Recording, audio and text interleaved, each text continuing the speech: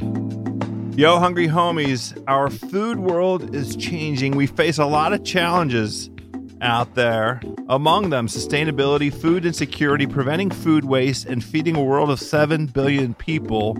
From Midwestern farmers to food entrepreneurs, from master chefs to weekend chefs, Hormel Foods has a podcast. Yes, we're okay with advertising other worthwhile podcasts here on our own House of Carbs podcast. We're very secure in our podcast status, and this is a cool pod that tackles important subjects. Hormel Foods, our food journey podcast, invites us all to have a seat at the table to join in on these conversations. Visit hormelfoods.com/podcast. Taste Buds, today's show also brought to us by our good friends at Chef Steps.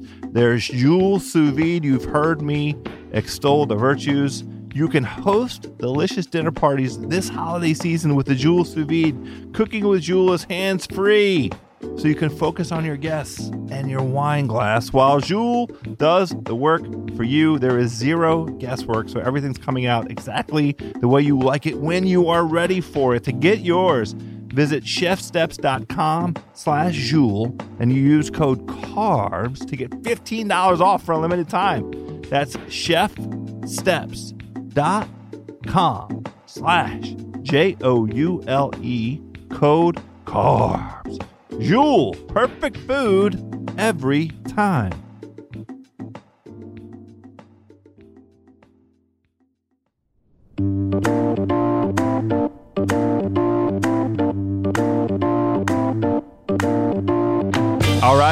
All right, my hungry homies, my taste buds, my culinary comrades, we've done it. We are back. It is a post-Thanksgiving House of Carbs food podcast for the hungry people, by the hungry people. I'm your hungry host, Joe House. It is part of the Ringer Podcast Network. I'm happy to report that we are over our post-Thanksgiving coma. You can tell I've got a hop in my step today. I am in the middle of my detox because I'm revving up for Christmas. Helping us along the way, our old homie, Andrew Knowlton. He came on around this time last year. We talked about the best new restaurants in the United States of America, 2017.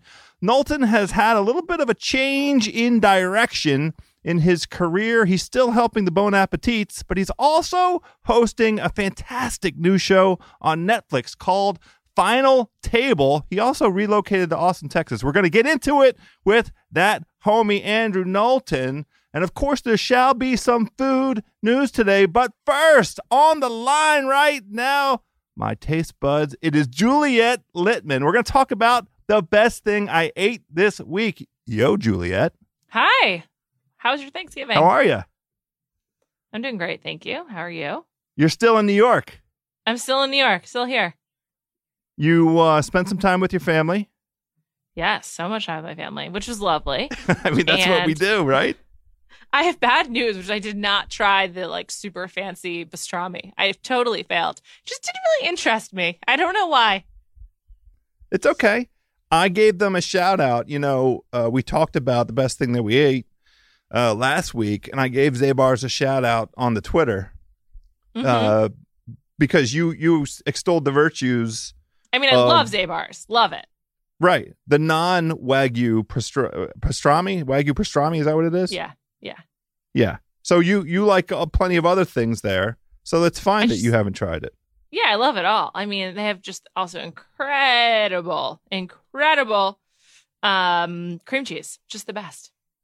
Yeah, we're not putting you on blast. You still ride or die for Zabar. Yeah. Also the babka. Oh my God, the babka is so good. Yeah, but look, we did them last week. Let's talk about this week. The best thing you ate over the Thanksgiving holiday. Hit me. The best thing I ate over the Thanksgiving holiday, among many delicious dishes at my home that my family members and my mother made, was something we purchased. And I'm really sorry, but it's the case. We got pies from this bakery on the Upper West Side called Orwashers. And we had an apple pie and a pumpkin pie. And I love pumpkin pie. I think it's like almost not celebrated enough because pumpkin is so oversaturated. But this pumpkin pie was really good, and it was memorable. It was like the leftovers were thrown out before I had the chance to finish it, and I was legit upset. I'm upset. Now, what would you say distinguishes? How can you judge pumpkin pie? What is it about this particular pumpkin pie experience that you would say stood out from among the morass of pumpkin pie experiences? A really good texture. I thought it was like firm in the right way, which is sometimes hard Couldn't to agree nail. more. Could not agree more. That was really good. And also the perfect amount of cinnamon to complement the pumpkin, which is also hard to nail. It wasn't too much cinnamon, but it enhanced the general flavor. And how about the crust? What was the consistency of the crust? It was crumbly, but not too crumbly, in my opinion. I thought it was great. Okay. It was great. And my mom made some whipped cream on the side. It was fantastic. So that's brilliant. See, this is the thing. The handmade whipped cream is really a game changer. You can always go get a delicious artisanal vanilla bean ice cream if that's your jam. But, putting a little bit of that TLC into the whipped cream and your mother's handiwork. She was with the spoon. She was doing some whisking.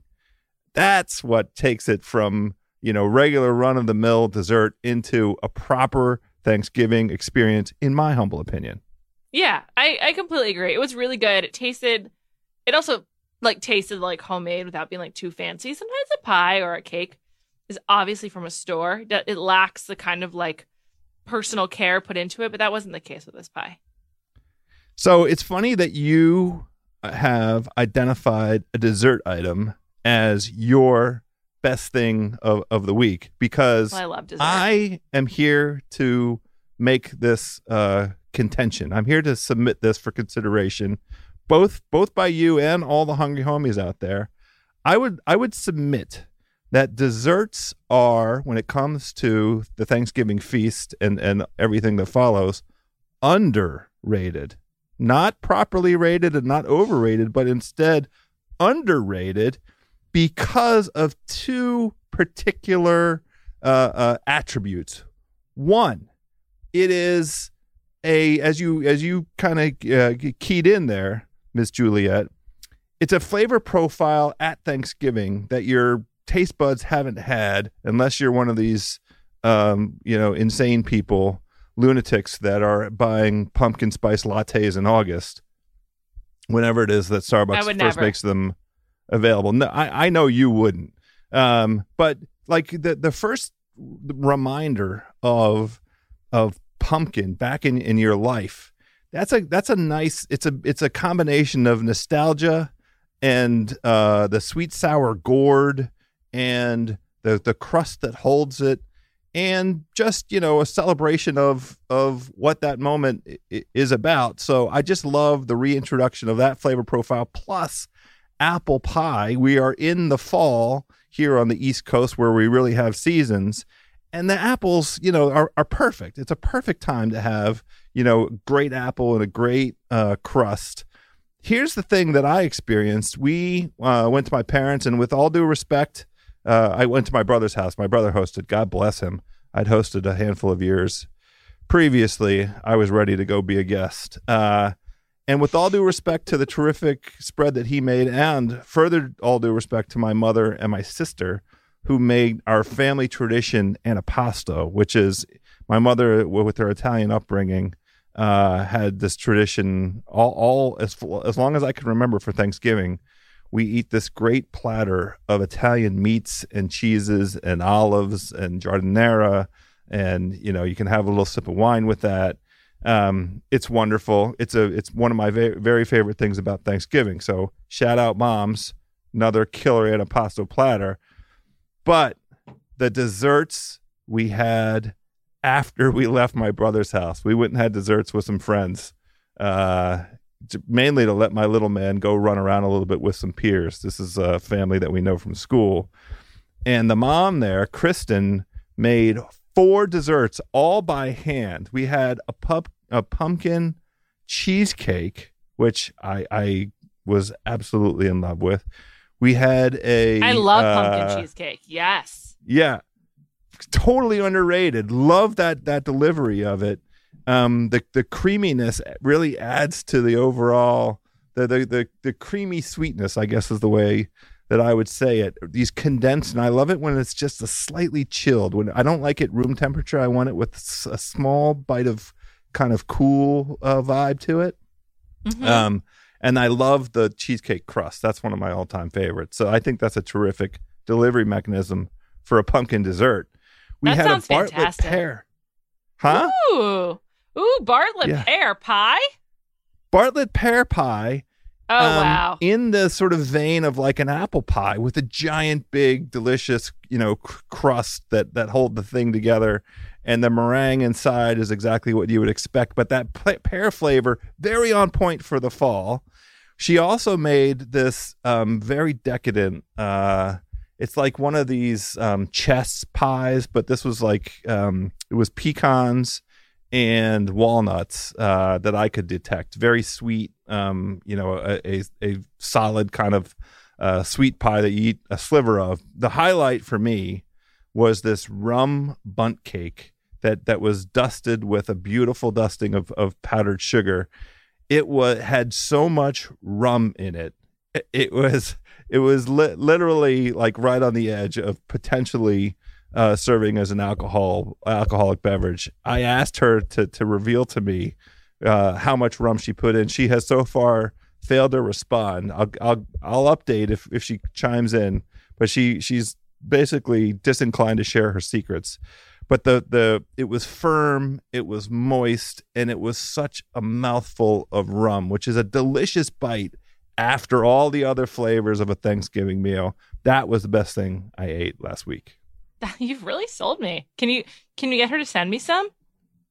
You know what? She would do it in a heartbeat. I'm gonna get her to whip one up, and we'll put it like immediately out of the oven. Let it cool just the right amount, and then wrap it and get it off. I bet it'll retain its moisture. It's that kind of a dense, deep, rich kind of cake that I think it would travel well. That sounds really good. I love a pound cake. Me too. This time of year, the nice thing is with all the Thanksgiving leftovers, you're allowed to have dessert leftovers every day as well. So I know. I had dessert Thursday, Friday, Saturday, and Sunday. It was glorious. I'm so happy for you. Thank you. Now I'm in a little bit of a detox, getting ready aren't we for all? all of the. It's the Christmas party season. It's the Christmas dinner season. Well, it's the holiday. I don't mean to use Christmas. I just, the holidays are upon us. So all of those offended. Parties, all those As meals. As a Jew, yeah, I'm not offended. Well, I acknowledge Christmas. We're non-denominational. It's the holidays. That's all. Yeah, sure. Sure. Yeah. One thing I just want to say, looking ahead to 2019, I was just doing some calendar studying for work purposes. Next year's holiday season is really short because basically New Year's Day being a Tuesday is kind of like worst case scenario for many annual events, including the holiday season, because it means that next year Thanksgiving is Thursday, November 28th. So less than a month of holiday cheer next year. So use this expanded holiday season to have as much holiday dessert as possible. That's what a great and vital contribution to all of the Hungry Homies. Taste buds, you heard it here first. Eat all the dessert you can get your hands on. If you want some of this rum cake, I'll see if my friend Kristen will come up with we'll turn over the recipe. Maybe we'll post a recipe on the gram and see what the taste buds have to say. Love it. Yeah. Fantastic. It's going to be good stuff. All right, House. I looking forward to coming back for food news in a little bit. We have some good stories, I believe. Oh, we do. I'm fired up. Great job by Kyle. Nephew Kyle. Great job, producer Neff Kyle. All right, culinary comrades, coming up, the homie, Andrew Knowlton. But before we get to Brother Andrew, quick word from our pals at Snake River Farms. Snake River Farms offers some of the best beef in the world. You've heard me talking about it. They have out there a crossbreed of highly prized, purebred Japanese Wagyu cattle and traditional American cattle. These melt in your mouth cuts are intensely marbled with a robust beef flavor. You can experience rich Wagyu flavors and still eat more than a couple ounces of steak. That is always the challenge with the Wagyu. It's so rich. But the way that they have combined these two beautiful breeds, Snake River Farms American Wagyu grades out well above the USDA prime beef. Most people have never had beef this marbled. No wonder it's served by chefs who know beef, ranging from up-and-coming chefs to well-known culinary geniuses and their establishments. Speaking of which, you can find Snake River Farms at places like Thomas Keller's French Laundry and Per Se, Wolfgang Puck's Cut, and Masaharu Morimoto's Morimoto. Snake River Farms has even been served in Michelin-starred restaurants, James Beard award-winning kitchens, and legendary steakhouses all over these great United States. Elevate your holiday meals this season with beef and pork from Snake River Farms' full line of steaks, roasts, and hams. Listen to this, their Kurobota ham and pork is kind of the Kobe equivalent of ham. And how about this? House of Carbs listeners get 15% off their order. Just go to www.snakeriverfarms.com. You enter promo code HOUSE at checkout, and you're getting 15% off. Go big. It's holiday season. Get yourself a nice a bone-in, 4-bone, 8-pound rib roast.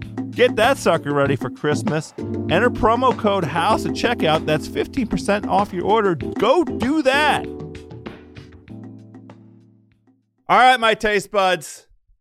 We have a guest on the line today. He has been on House of Carbs before, and it is not our practice necessarily to introduce folks as though they are brand new entrants into our beautiful hungry homey universe, but this guest's life has changed so dramatically since the last time we were together. I feel like I need to run through some credentials for him. 18 years at Bon Appetit magazine, covering national restaurants and dining trends.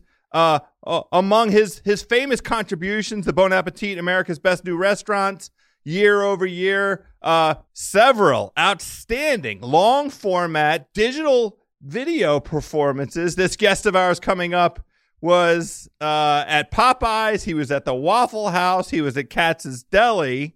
He is currently the master of ceremonies of the culinary spectacle on Netflix, The Final Table. Andrew Knowlton, welcome back to House. Damn, that was a good intro. Thank you. I mean, it took a little while to get it out. Your resume just has exploded in the last year. Let's talk about, in the first place, all of these life changes. You've done 2 out of the big 3. You basically got a new job. You moved, and you didn't just move. You moved cities. You got those 2. Is there a baby coming along? Not that I know of. I should probably text my wife real quick, but I don't think so. Well, that would be that's the real trifecta. That's 3 for 3, right? Actually, I know it's not a kid because that's impossible. That's just physically impossible. Okay. Well, I do completely know what you mean. 2 out of 3 is plenty. So the last time we were convened was about this time. We talked about the best new restaurants in America 2017 while you were still deputy editor at Bon Appetit. And since then, I'm going to let you tell it. You've moved. You've taken on new responsibilities. You have a great new adventure going on down in Austin, Texas. Tell us a little bit about what the hell's going on in the world of Knowlton. Well, I finally got the balls to move jobs, leave Bon Appetit. I'm still an editor at large. And also, after 23 years in New York City, it just needed a lifestyle change, man. I had to get out of town and discover new world. So my wife and I and kids moved down to Austin, Texas, where I'm happy to trade bagels for breakfast tacos any day of the week. Are you a breakfast taco fan? I mean, I've enjoyed them. They're not available in a way here in Washington, D.C. Now, I do. There's a place called District Taco that's very close to my house that does fill that need, but it's not like the breakfast tacos in Austin. Dude, you go to the PTA meetings at my school or any kind of gathering here in New York, you would always have bagels and like a tub of cream cheese. And here, it's like migas tacos. It's chorizo with beans. It's like sausage and queso. It's the best. It's like I'm seriously probably going to gain about 15 pounds just in breakfast tacos alone. So for that reason, I'm happy I moved to Austin, Texas. So how did you guys select Austin? I mean, there are many obvious reasons for one to be attracted to Austin. It is one of America's fastest growing cities with good reason. But how about you in the Knowlton household? How did you and your wife come up with Austin? I finally like forever I was the one kind of dictating like why we lived in New York and where we went, and it was time to follow my wife. And she opened a hotel, Carpenter Hotel, which I invite everyone to come down and stay right next to Zilker Park. If you know, it's like where ACL festivals. So she opened up a hotel called the Carpenter. So that's kind of the reason we came down here, and just lifestyle, man. Just being able to like go out and run and not angry, taxi cabbers and the weather here, man. It's like California. It's crazy. It's like 70 degrees all the time, except when it's 120. But I don't want to talk about that. Yeah. So, give us the timeline here. Did you? I know from its publication that you still made your substantial contribution to Bon Appetit's Best New Restaurants in America 2018. Were you traveling while this move was taking place? How did that all go down? No, I do most of that in kind of March, April, May, and I'd already knew that I was leaving, but this was kind of my, who knows what will happen next year with the Best New Restaurants, but this was kind of the 3-month period I kind of dove into this one, and usually I had help from Julia Kramer, and I had her help editing side this year, but I did most of the travel myself, and it was my swan because I do hope to contribute going forward. But this was kind of like the last time where I, loathing that we've talked about and like the abuse that I do like to my body physically going out and eating, 6 meals a day.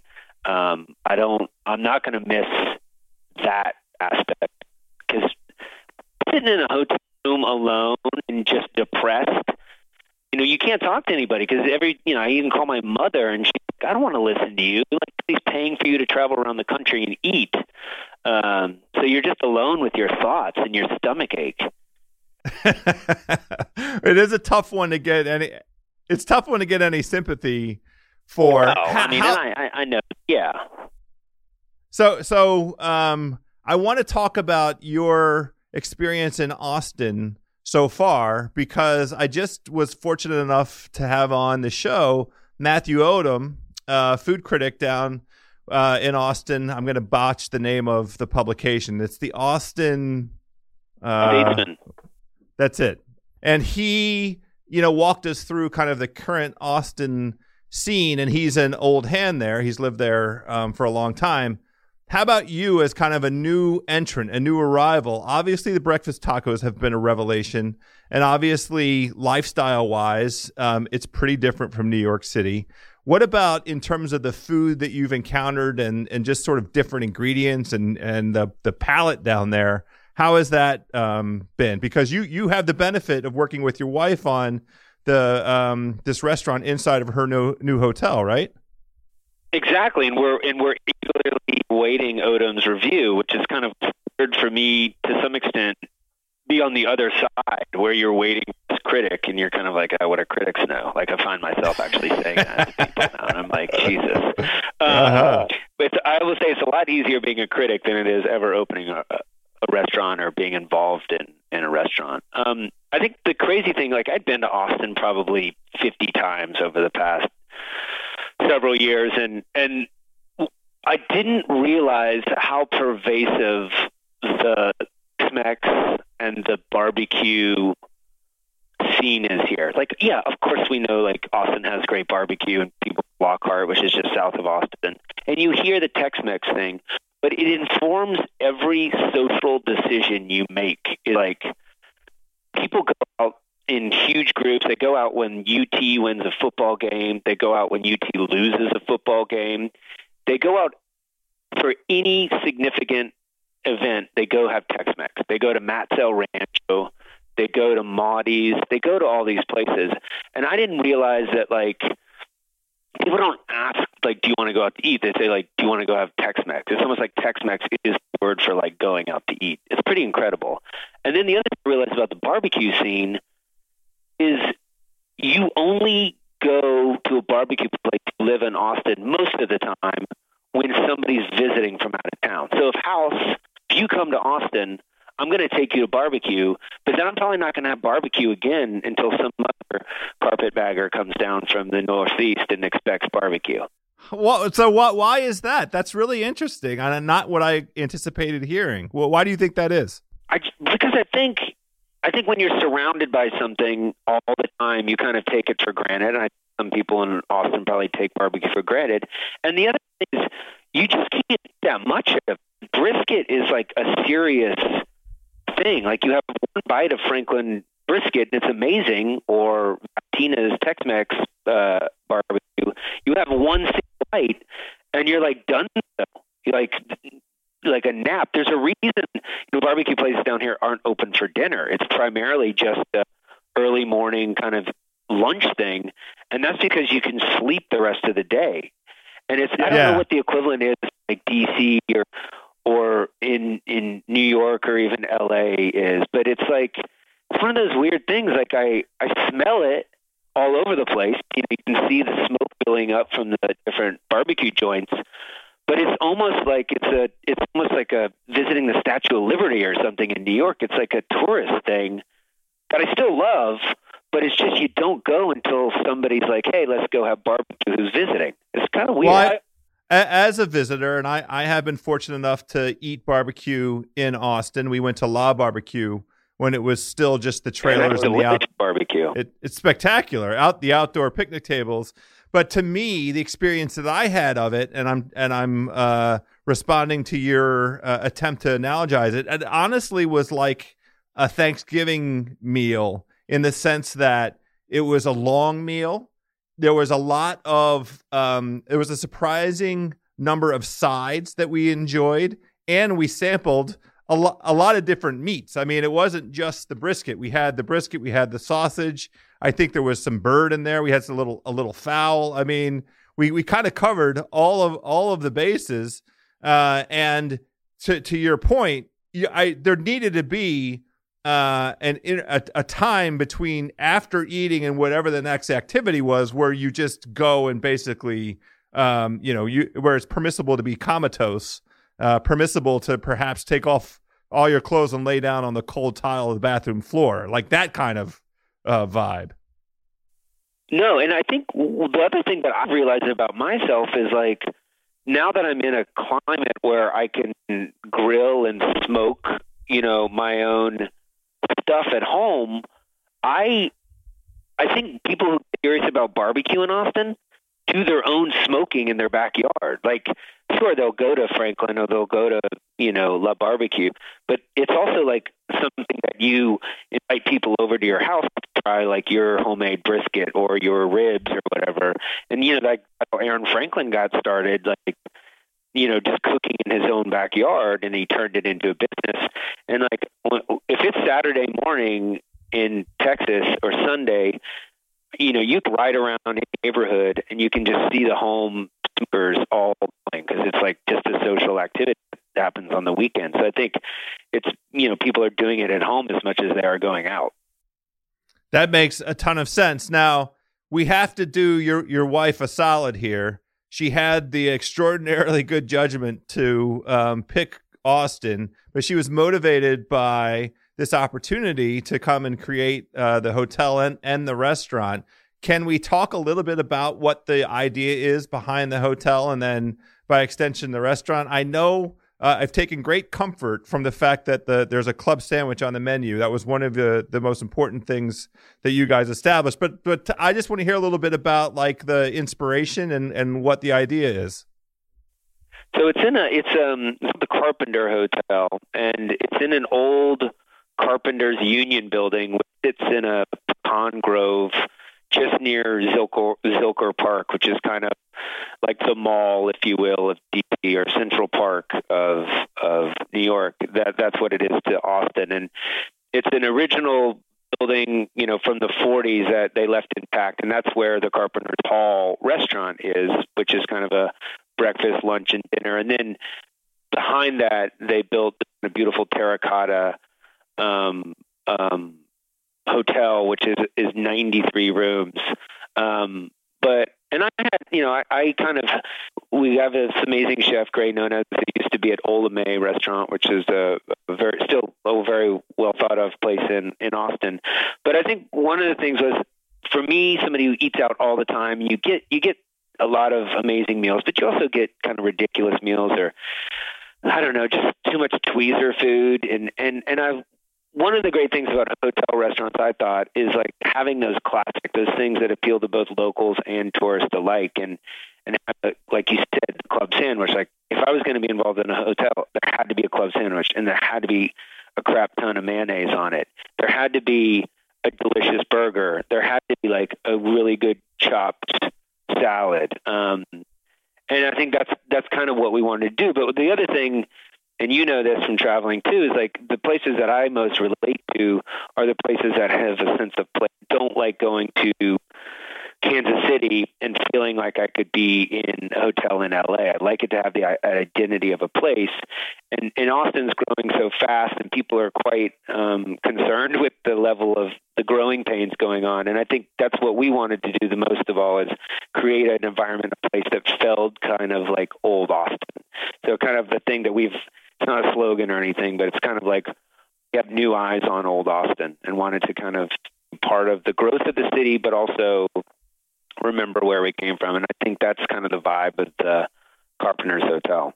Okay, so I like very much that sentiment. How have you gone about, capturing that? Give me a couple examples of how old Austin is kind of convened at your place. Well, we talk about barbecue, like that whole tradition comes from the German, Czech immigrants that came over, and that's why you have brisket. That's why you have this amazing sausage. And the other big thing that's chicken fried steak is huge in Texas. So we took, instead of doing chicken fried steak, we have a whole half a chicken that's pounded flat and then breaded and fried. So that's our chicken schnitzel, which is, of course, a German, Austrian kind of Czech thing. We have spätzle on the menu, which kind of like the kind of little pasta that's big. We, of course, have our own kind of smoked sausage that we do, but it's made with lamb. The seasons in Austin are really weird because it's so hot that a lot of the vegetables burn out. So a lot of it comes back to it's less ingredient driven than you would think, maybe the way California or even New England is in the summer, and more kind of technique driven. So we have some of those kind of like, we're in a pecan grove, so we have that classic Texas pecan pie. So we tried to bring those elements because we want it to be a neighborhood restaurant as much as it is a hotel destination. So, I mean, one of the great things I love about hotel restaurants is the bar, and coming in and being able to mingle with locals and not just people who are from afar. So I think it's just doing, having those kind of key ingredients. And then the huge part is like Austin is kind of, they bill themselves as live, music capital of the world. So our playlist is like very much rooted in that kind of Tex kind of country western, but also all the cool Gary Clark Jr. and Leon Bridges and kind of young folks who are coming out of Texas as well. So the music is like a huge part. We have like over 500 records that are available for people to play in the lobby. And it's just cool and laid back, it's hopefully you feel like you're not at a hotel, you're at a person who happens to have a pool in their own restaurant. That's fantastic.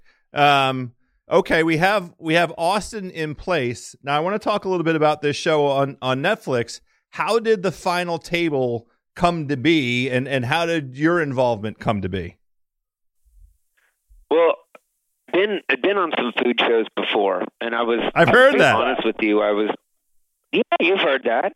I was a little bit the way that chefs are. Like, I was a little bit worried, like, because a lot of the shows out there, they either like sabotage or they don't necessarily take cooking seriously. It's more of just like, hey, get out there and cook and burn something so we can yell at you. And so I got this random call, and I was like, not another show, but it's like, I'm not sure if I really want to do that. I'm a really serious guy. Kidding. And I got the joke. You got it. I got this, and then they started talking to me, and I was like, okay, sounds like a cool show. I was like, where is it going to be on? And they say Netflix, and I was like, kind of my jaw dropped. I was like, Netflix is like a verb now. It's like Google, You don't say, I'm going to watch TV. You say, I'm going to watch Netflix, even if you're not watching Netflix. So for some reason or the other, they chose me to be the host of the show. And next thing I know, I'm in LA on a humongous set where they just got filming like Star Trek, kind of in charge of these 24 chefs in this amazing kind of thing. And I think the thing, hopefully when people watch it, it's streaming now, is it kind of is, to me, it feels like the next step, the evolution of food competition shows. It's not, like I said, sabotage. It's not people drinking behind the scenes and then throwing them onto TV to kind of make a mockery of them. It's kind of combined Chef's Table, if people know that program on Netflix, and a little bit of that MasterChef, Top Chef kind of unscripted reality thing. But it's just chefs doing beautiful cooking, and the other thing is it's not necessarily an American show, it's an international show, because we have competitors from Ecuador, we have Scotland, Australia, India, from all over the world, and with Netflix kind of reach to 190 countries, it goes out there all at once to the entire world. I'm not even, you don't even hear my voice in Italy. I'm dubbed like Seinfeld now. Well, I started to watch the very first episode. I actually watched half of it because I just wanted to get a feel for what it was about.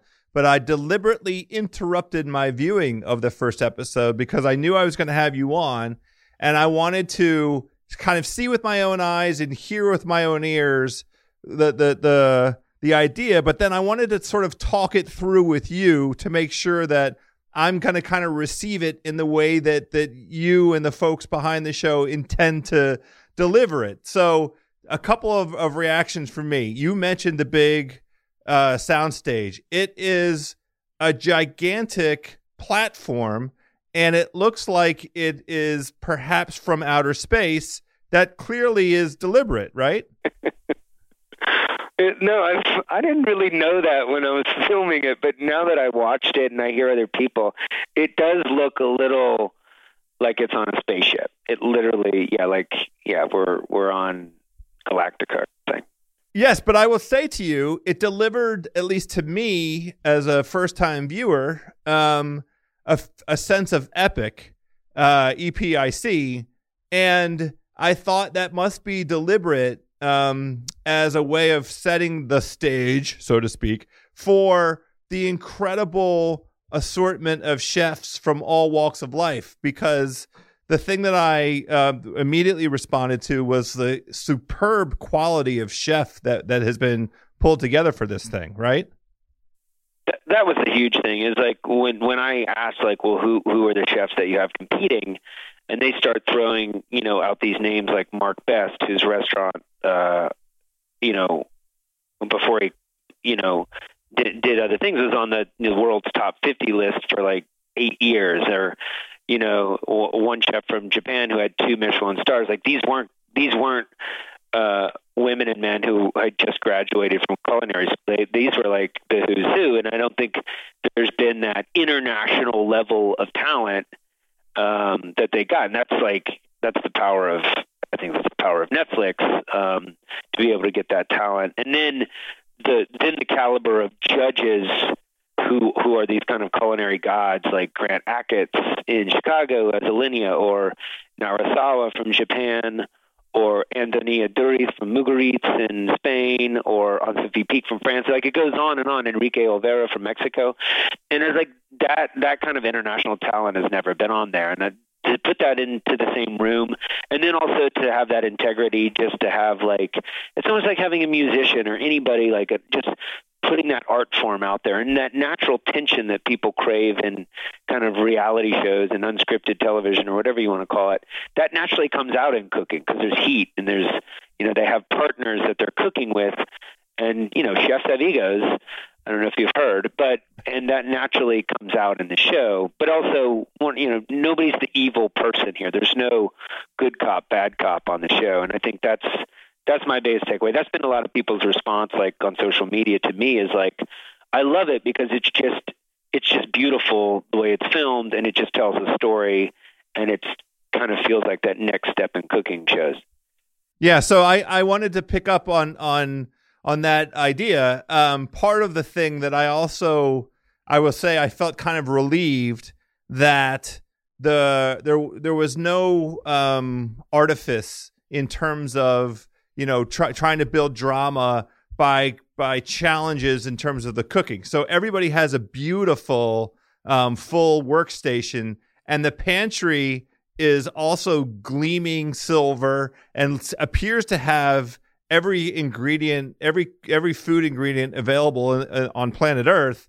And the folks are given like a full hour, at least for the portion of the show that I watched, to create, the dish for the first competition in each episode, which I also was like, okay, so this is really going to be about execution and, some kind of thoughtful and innovative kind of cooking approach. Was that by design? Yeah, it's not like, sure, personalities play into, a TV persona, but at the end of the day, it's all about, can you cook? Can you walk into a kitchen or into a country? Because each of the episodes, there's 10 episodes, and for the first 9, we quote unquote travel to a different country. So that first episode you watched is the Mexico episode. So that pantry for each country was transformed into that country. So when it came time to come to India, you had this amazing array of spices. When it was Brazil,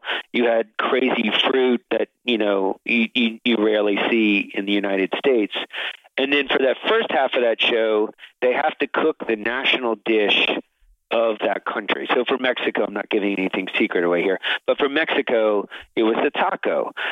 And the cool thing about this is, I don't know if you saw this, what you watched, but you get these this Michelin 2-star chef from Japan. The last time the dude had a taco was 30 years ago. Yeah, he's not going to Taco Bell when he's in high school. I thought that was really interesting for food folks who I had this preconceived idea, like the walk of life that I imagine acclaimed chefs have been assembled for this show. I imagine they're constantly traveling, like some portion of the year they're traveling to go experience other cuisines and for their own inspiration. And they must be all well-versed in the variety of foods all across the world and have some idea of how to do it. So it was like a real revelation. The gentleman, I think, said the last time I had a taco was 1986 or something like that. And the last time the Graham, who is the chef from Scotland, who had to be dubbed because nobody can understand his Scottish, he hadn't had sushi. He had sushi once, and that was in an airport. So it's like, it also reminded me, like, being from the United States, the crazy access we have to all the foods of the world, and in some of those countries they just don't. So that naturally was that kind of conflict and kind of that was the point of dude's never made a taco in his life. Like, he's dedicated his life to this one food, and then he has to do this with cameras in his face. And so that was interesting. But you would think that, like, let's say the Mexico chefs who are from, or whatever chef was from that country would have an advantage when we were, say, in Mexico. But it was almost like the judges were harder on the people from their country. It's almost like, my girls don't play any sports, but I imagine, like, if I had a girl who was involved in sports and I was the coach, you're almost harder on your own son or daughter than you are the other kids. Yeah, I watched enough. I watched enough of that first episode to observe. There were, I think, 2 gentlemen with Mexico in their background, or Mexican cooking in their background, and both of them felt, you could see them both. They were confident, but they also felt extraordinary pressure to, deliver something that was going to be regarded in the highest caliber of the dish.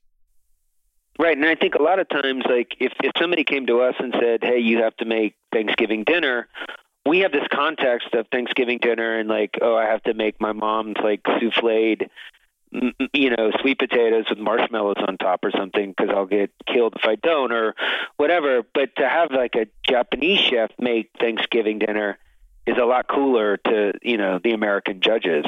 I haven't got there yet. I know that the U.S. is one of the episodes. Is that what is that the challenge? That was the hard thing, is like, what would you say the national dish of the United States is? A hamburger. That's what everybody says, is a cheeseburger, hamburger. Yeah.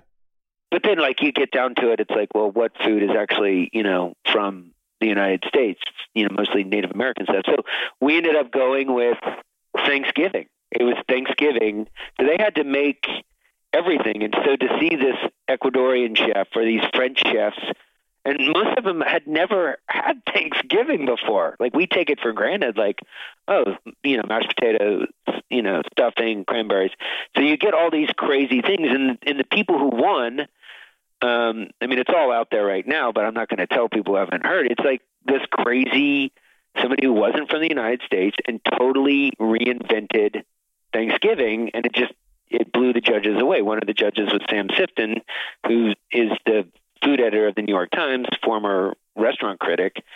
And we were talking off stage. He's like, I never would have thought of that. But that's kind of where that cool thing happens on the show, is like, if I told you, House, to cook feijoada, which is the national dish of Brazil, you'd have no idea most likely what to do, but you're such a good chef that you would invent this thing, and in this turn almost invent a new dish. So that was a pretty cool thing to watch happen. That's incredible. Yeah. If you said to me, make feijoada, I would end up, you would get sausage and rice and a kiss from me on the forehead. That's what you would get. Tell me about, so I don't want to spoil for anybody, because there's 10 episodes, and each week somebody gets, I don't want to call it voted off, but somebody, what are you guys calling it? There's 12 teams of 2, and with each episode, what we say, House, is you have cooked your final plate. Yes. I know. And I get better in episode like 6, very dramatic, and trying to be like Survivor host or Amazing Race, because those guys are like really good. And so they get eliminated. So then after those 9 episodes, then all those amazing chefs who were the, culinary gods come back.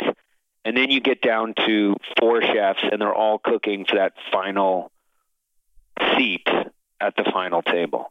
And so, like, that's what's cool about it is, I know it sounds like I'm giving you a line, but there's no monetary reward. Nobody gets a restaurant after this. The only thing they get is the admiration of their peers, which sounds so cheesy, but I've realized that chefs don't care about a lot of things, but they do care about cooking for Grant Achatz or cooking for these names and being accepted by them. If they sit there and say, wow, I just cooked a dish and Enrique Olvera liked it, it's almost like football. It's like when you see Randy Moss be like, to whomever, Julio Jones, like, he's one of the greatest wide receivers of all time. that means more probably to Julio Jones than, 10 games catching 100 yards plus.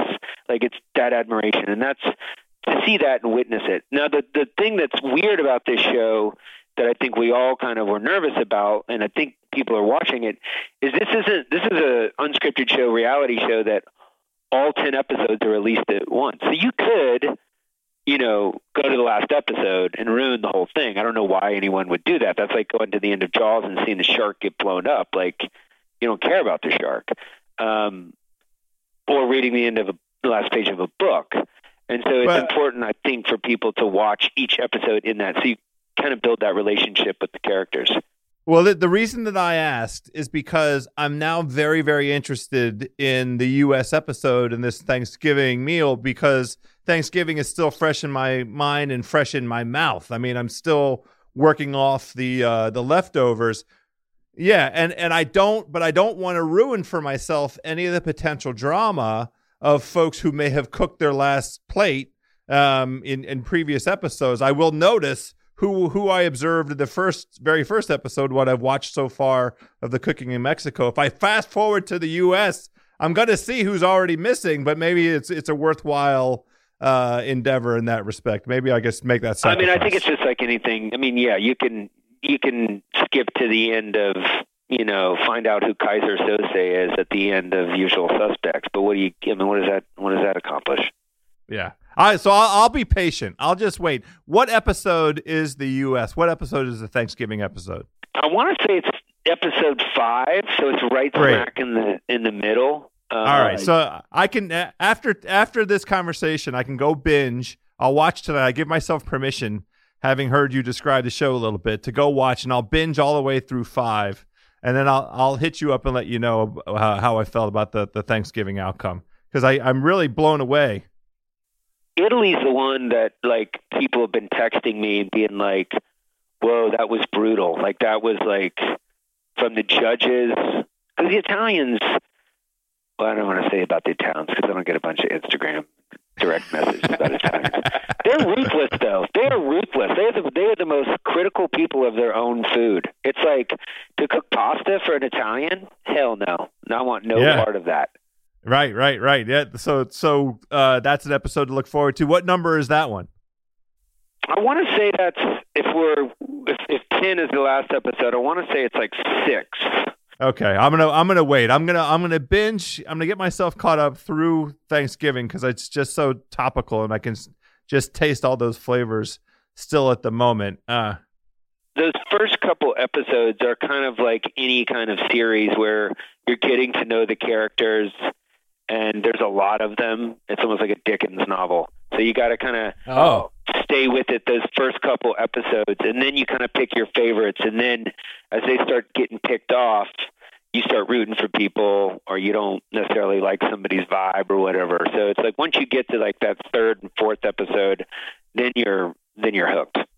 Yeah. Well, I highly recommend everybody. It's The Final Table. It's on Netflix. You get to see Andrew Knowlton, one of the 3 most handsome men in food television, dressed up, and his hair is done up. I mean, it's a wonderful delivery. I'm going to let you go in a minute, but I want to touch real quickly on the 2018 Best New Restaurants in America. Hopefully you can dust off those memory banks a little bit. They're welling. I still feel them. I still feel them in my gut. So it was a very funny coincidence, and the two had nothing to do with each other. Bill Simmons and I, in like April or May, got together on this very House of Carbs podcast and talked about, we rated the teams that were in the NBA playoffs. We rated those as food cities, and you're not going to be surprised to hear, or maybe you will be surprised to hear, Oklahoma City did not fare very well. It did not get a very high ranking. We ranked all 16 teams. Nor should it have. Okay. Well, how about this? Basically like 60 days, 90 days after we did that, out comes the Best New Restaurants in America. And I'll be gosh darn if the number 1 restaurant is how do you pronounce it? Is it Nonesuch, or is it None as Such? How do you say Nonesuch, yeah. Nonesuch. The record label, yeah, Nonesuch. Yeah. I mean, I was as surprised as you guys were. Like, I'd been to Oklahoma City a few times. It's got like a good bar scene. There's some they have these onion burgers that people seem to like there. But I was like one night, like one of these restless nights where I didn't know where I was going to go. And I was on Instagram, and it kind of through one of these like wormholes on social media, I came across this plate of food, which actually wasn't even a plate. It was kind of pebble ice that was made into a plate. And then there were all these kind of preserved and pickled vegetables on it. And it was just like the most striking dish that I had seen. And then when I dug deeper, I found out, it's this restaurant that had just opened in Oklahoma City called Nonesuch. So I was in the airport in Seattle, and there was not a direct flight to Oklahoma City. So I had to go through Salt Lake. And I was like, the flight was delayed. And it was just one of those awful like business trips where you're like, just fuck it. Like, I'm done. I'm going home. Calling it a day. Yeah. The world can wait. And I got on the plane and I went anyway because I felt like I had to go there. And I sat down at the restaurant, and it's just right across from where the memorial is from the Oklahoma City bombings in the 90s. And yes.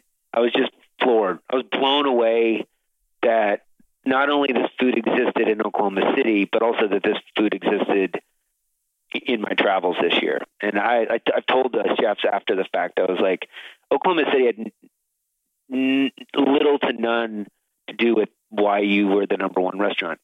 That restaurant could have been in San Francisco. That restaurant could have been in New York. It was just so unexpected. Wow. That's incredible. And I was proud to see DC entrant in the top 5, our local, I guess you would call it, well, how would you define the cuisine? It's because I'll bungle it. I know what I think. Well, it is, I mean, it's. I mean, I guess the unnuanced way of saying it is probably Middle Eastern. I think it's the food of the Levant kind of region. So it borrows from Israeli food, Lebanese food, Egyptian, kind of all of that. But have you been to Meydan? I have, and I was going a little North African influence as well, maybe. Yeah. Yes. Totally. Yeah. So the most noteworthy thing in terms of the physical experience of Meydan is the gigantic. Is it a hearth? What do you call a massive fire pit? I mean, it's like a fire pit. It's like I'm still amazed that the city of DC allows a fire in the middle. I mean, it's huge. It's like an enormous open air furnace, but it's inside of a building. Yes. It's in an old, where they used to repair back in the days, old trolleys. And that system that they have where the kind of duct goes out, taking the smoke out, was where they would lift the trolleys off to repair them, as the story goes, I was told. So it's like, imagine this old trolley building and then this fire in the middle where they're cooking this amazing bread that they just hand out to you, and it's warm. And then they have all these condiments, and then they have this lamb shoulder. I don't know if you had the lamb shoulder. I had of course I had the lamb shoulder. You can't walk in and see it. Now the one thing I will say about my experience there is I was there kind of around this time a year ago or so.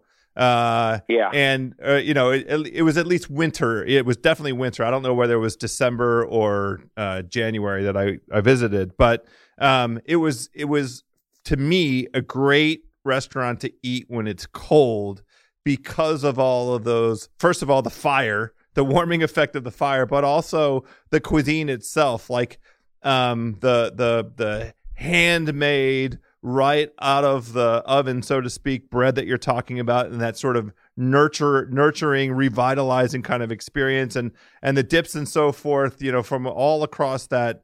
I'll use your term, Middle Eastern palate. They're all kind of a nurturing. I don't know what the right way to say it is, revitalizing kind of vibe.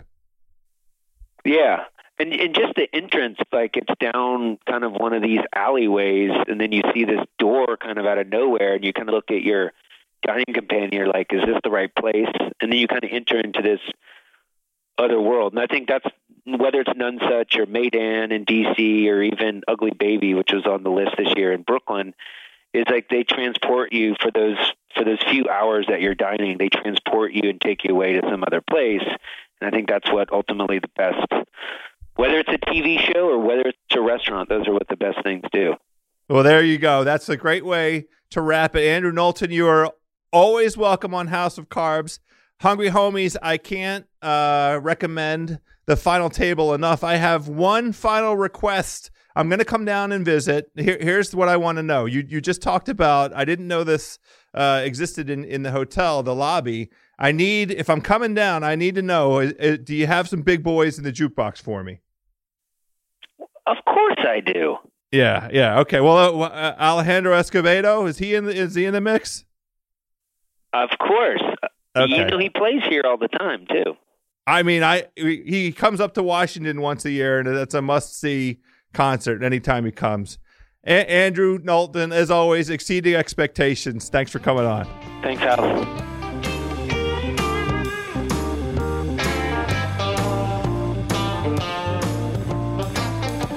All right, Taste Buds. As always, my immense gratitude and thanks to the homie, Andrew Knowlton.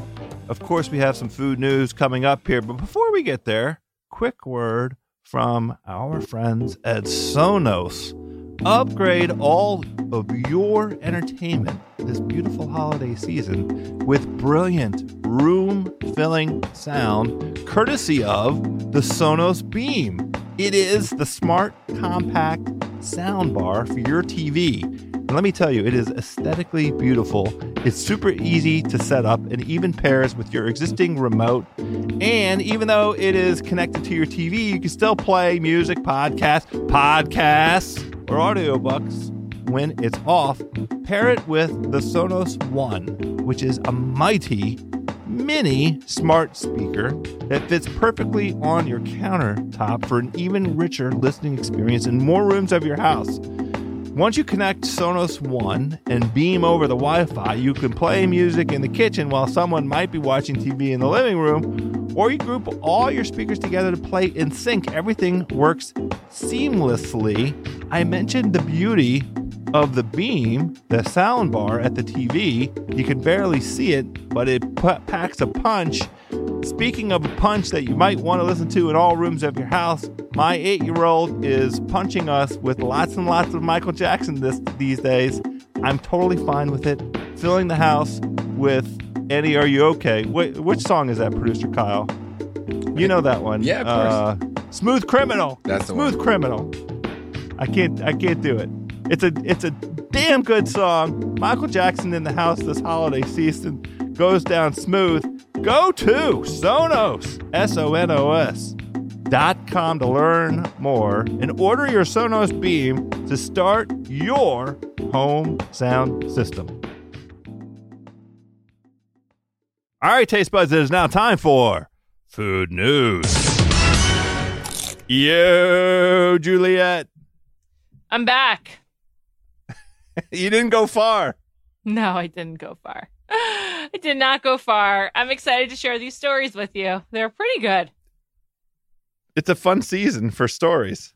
It really is. There's a good diverse blend here. As always, one of my favorite stories comes from England. Are you ready to hear about it? Always. These are my favorites. Okay. The headline's a doozy. It's from The Mirror, which is a great tabloid that I often read. Mother-in-law charging family £17 a head for Christmas lunch. And then the deck.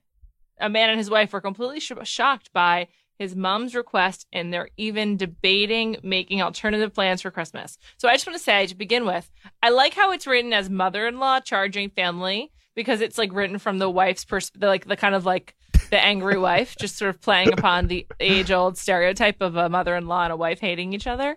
That's just a great way to start, and I expect nothing less of The Mirror. The British tabloids, for those who aren't familiar, often trade in cliches and stereotypes as a shorthand, and it's like bad for society, but fun for reading. And so here's a story.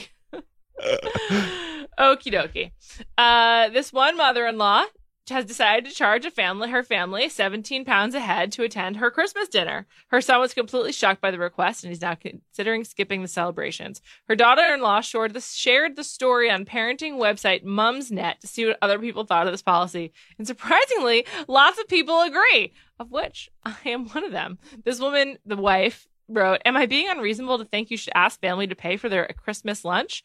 My partner has just told me that his mother, who he's having Christmas lunch with, said she wants to charge. I'm going to my family's for lunch, so invited him, but also he has had it there all his life with his grandparents and siblings too.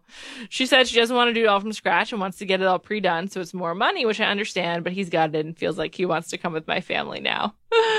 I really love this story. And then there's a lot on Mumsnet. There's a lot of back and forth. But here's the thing: if the mother is buying the meal, then yeah, everyone can contribute. 17 pounds a head seems steep. I need to know how many people she's buying for. Otherwise, it sounds like she might be profiting off of it. But let's say she was cooking. I just feel 17? like 17 pounds is a ton for takeout. $30? What is that now? $20? I think it's like 21, 22. Oh, okay. It's Kyle's right. It's like 1.5 basically at this point. A little bit less, 1.4. Tough times for the British economy. Shout out Brexit. Yeah. So if she was cooking, the mother or mother-in-law, I wouldn't blame her for charging, because I just feel like so often the burden of hosting becomes like a case for martyrdom. And I don't want that. Like, I would rather like contribute somehow, and I don't really like cooking that much. So I would like to contribute financially. And then it's like, there's no burden. It's like, yeah, I've paid you for this. Like, it's a service, it's an exchange. Let's just be even and enjoy the meal. Like, I think it's a good baseline for having a family meal. Well, that would counsel in favor then of overpaying, because you're not just, it wouldn't be a single one-for-one transaction.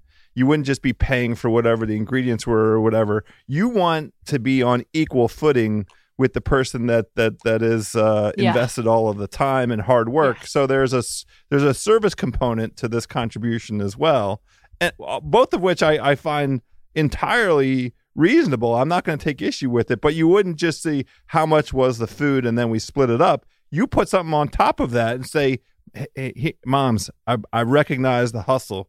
You don't need to hold it over everybody's head. Here's what did you want? You asked for 25. Here's 50. Here's 30. 50 from just me. Yeah. Whoa, 50. Major I mean, do you really want her to STFU? Do you really want her to STFU? Yeah. Then just go over the top, splash the pot on moms. Great point. But I like the idea of there being some kind of recognition for all the hard work, and especially the clincher to me of the story was when you got to the line about her wanting to go out and purchase the stuff, because that it's still a hustle. She still has to pick the menu, solicit input, be sensitive to any allergies perhaps, and then get out there with her own 2 feet in her own vehicle, go procure it, bring it back, present it. And here's the thing, and this is the component that I would be willing to pay for. I want to give special shout out to all the folks that participate in this aspect of it. It's the cleanup that's the murder. The cleanup is the thing that sucks. It's the afterwards, the after effects, that take so much time. So I'd be more than willing to do whatever gesture is appropriate to pay it forward, essentially. That's not an issue. The cleanup's not an issue in my house, because my brother and my father are neat freaks. And so at all of our family events, they just take charge. I don't even attempt to help. I'm like shooed away often. But that's great that those two have that in their DNA. That's not the case necessarily in my household. Me and my brothers, my dad, that's not in our program. Fair enough. Well, we stand with you, mother who's charging. I support it. Another person I quasi-respect, by the way, is Shaquille O'Neal, who is involved in food news. Thanks to Food Beast, we have some information on his new restaurant in Las Vegas. They wrote the NBA legend's Big Chicken restaurant, which is called Big Chicken Shack, opened in October off the Strip, which is like questionable, but okay. I'll never question Shaq's business acumen. And he built an entire Facebook watch show around the process, from the ideation period all the way to the celeb-driven grand opening. Shaq told Food Beast he didn't really plan on expanding the chicken restaurant. His mind changed a few weeks later as Carnival crews that the big man would be setting up his Big Chicken Shack aboard the brand new Carnival Radiance in 2020. But the emergence of cold chicken shops such as Howlin' Ray's in Los Angeles, which I haven't been to yet, or quickly expanding chains such as Raising Cane's, fried chicken is being more sought after than ever. So Shaq's in the chicken game. I just wanted you to know. So a bunch of reactions. He's getting good Yelp reviews, by the way. Bunch of reactions for you. Stars. I'm not surprised at all he's getting good reviews. I'm a deep. I mean, this is, right up front, full acknowledgement. Deep Shaq head. Shaq can do no wrong as far as I'm concerned. He's always had the right sense of humor. He is. I love that he is a man of many pursuits, many interests. He's always down with the people. I'm slightly surprised that he didn't call. There isn't some dish on there called barbecue chicken, because that is his go-to. I don't know if it's a meme. It's not really a meme, but it is a thing he uses frequently, a device he uses frequently on the TNT show with Ernie and Chuck and Kenny to talk about a player that's been roasted. If that player can't check, if Steph Curry's out there cooking and somebody's trying to guard him and that player's getting roasted, as happens to lots of guys that try and guard Steph. That player can be barbecue chicken, or if somebody gets dunked on, that player is often referred to as barbecue chicken. So I hope there's a barbecue chicken sandwich in there. The only thing about this story that gives me any hesitation or reservation whatsoever, I can't watch it because I will never, under any circumstances, consume anything put out by Facebook, because that I have never been a Facebook adopter. I'm on there because I lost a bet. I agree to every friend that tries to friend me on there, but I am not a person that traffics in the Facebook space. It's just a personal preference kind of thing. I just, have never thought that it was a particularly valuable medium for sharing information. I will say I do like looking at my friends' kids' pictures. It's maybe once every 3 weeks or so, once a month. That's what it is. If it existed on that plane only, then I would be satisfied with it. I am not going on there and watching his program. I hope that they have a rendition of it available on the YouTube, which I will consume gladly. I bet someone has ripped it and put it on YouTube. You can find it. I bet. Okay. I bet. All right. All right. Well, I also just want to say, when we were in Vegas over the summer, you went off strip, I believe, with David Chang as your guide. I am usually so paralyzed by the excess of Vegas, I can definitely never make it off the strip, except for the Thomas and Mack Center. So I don't know if I'll be going, but who knows? A quick one for you. You have the only the thing I'll observe to you, you and I will be together for Summer League again, God willing. Yes, 2019. Let's make a trip. If it's a trip where we're going to go to this place and do it, it doesn't really count as off the strip. It's just a small adventure. And we're going to make a little time, and we'll go have we'll go have some Shaq chicken. Okay. All right. Are you in or are you out? Sour Patch Kids cereal is coming, and I think that sounds gross. What about you? It sounds gross, but I'm interested in a little more about the flavor profiles. You can't have sour cereal, can you? This is what it says, I believe, in a press release. It has kid-shaped pieces glazed with a sour coating that eventually leads to a sweet finish. I feel like this is a cereal intended to eat dry, and I actually like cereal and milk, so I'm not into it. I also don't like Sour Patch Kids, though. I mean, Sour Patch Kids are okay. I think we should do a movie theater snack ranking at some point. Maybe we'll have Sean Fennessy on, and the three of us can go ahead and have a conversation around the current climate in movie snacks. That is the only venue in which I'll enjoy a Sour Patch Kids. I don't mind it there because it is a helpful way to cut the salty popcorn that I've consumed, too much of. So halfway through the movie, after I've already crushed the bucket of popcorn, Sour Patch Kids as a kind of dessert has its place and moment in my life. But that's really it. The cereal thing feels like it does not translate, but I'm gonna reserve judgment until we actually sort of see it and I get to lay some eyeballs on it. All right, we can do a taste test of that as well. One new product that I want to discuss that I'm excited about. Trader Joe's, now in the freezer section, has French onion soup bites. This is the full title, Trader Joe's French Onion Soup Bites with caramelized onions and Swiss cheese. It's like a finger food. You put it on a spoon, serve it at a party. They're bites, and they're bite size. What else is there to say? I want to recommend this because while I haven't had it yet, the Trader Joe's frozen French onion soup is one of their best items, and I'm sure this is going to be really good. They do puff pastry well, they do frozen food well, and they do French onion soup well. So I'm really excited, and I just love Trader Joe's. So shout out Trader Joe's. I'm also on board with the surprisingly high quality of their frozen food items.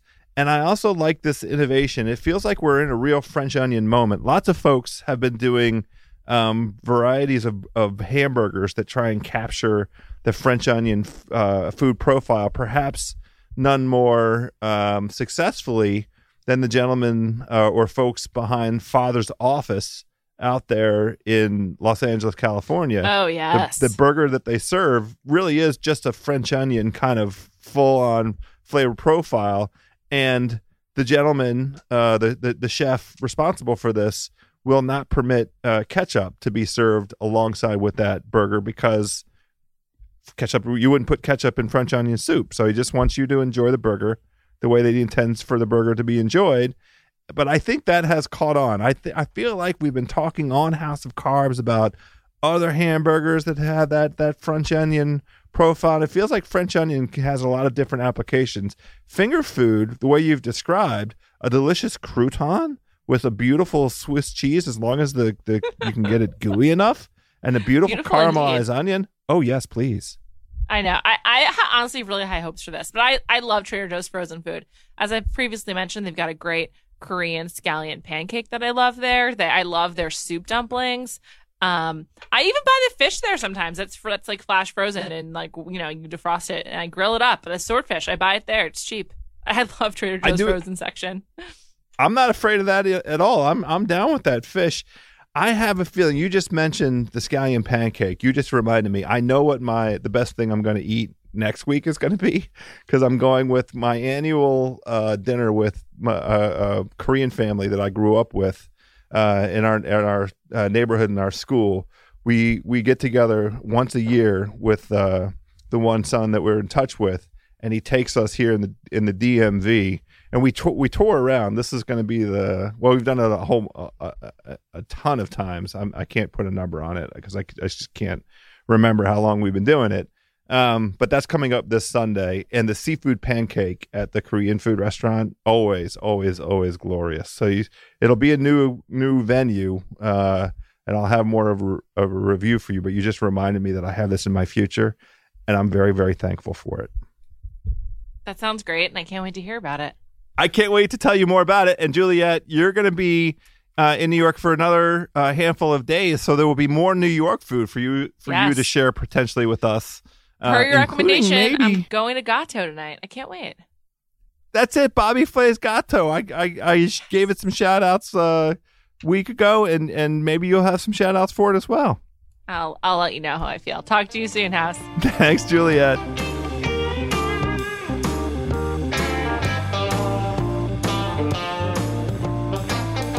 All right, my taste buds, there we go. We have done it. Another episode in the books. Couple things for your consideration on the way out the door. The cake that I describe in my conversation with Juliet, the best thing I ate last week. It's drunken rum cake. All I could get out of my friend, Kristen Farman, all I could get out of her in terms of the ingredients, eggs. She says 4 eggs, a stick of butter, a cup of sugar, and then she won't give me any other ingredients, but she says it's a half cup of rum in the cake and then a quarter cup of rum in the glaze. And that just means for her purposes, she triples that. So it is, as I mentioned, it's genuinely a drunken rum cake. It gives you all of that rum flavor that you want for your beautiful holiday season desserts. One other thing as we head out the door, the podcast award opportunity remains. iHeartRadio Podcast Awards House of Carbs has been nominated in the food category. I don't know who paid who, where the payola came from. I'd like to chip in. But you can still go online, www.iheart.com/podcast-awards. Get in there. You're going to be as shocked as I always am. House of Carbs is in there. You can give 5 votes a day. Jump in there and do it for the hungry homies. How about that? My friends, we shall be back next week. Until then, let's stay hungry out there.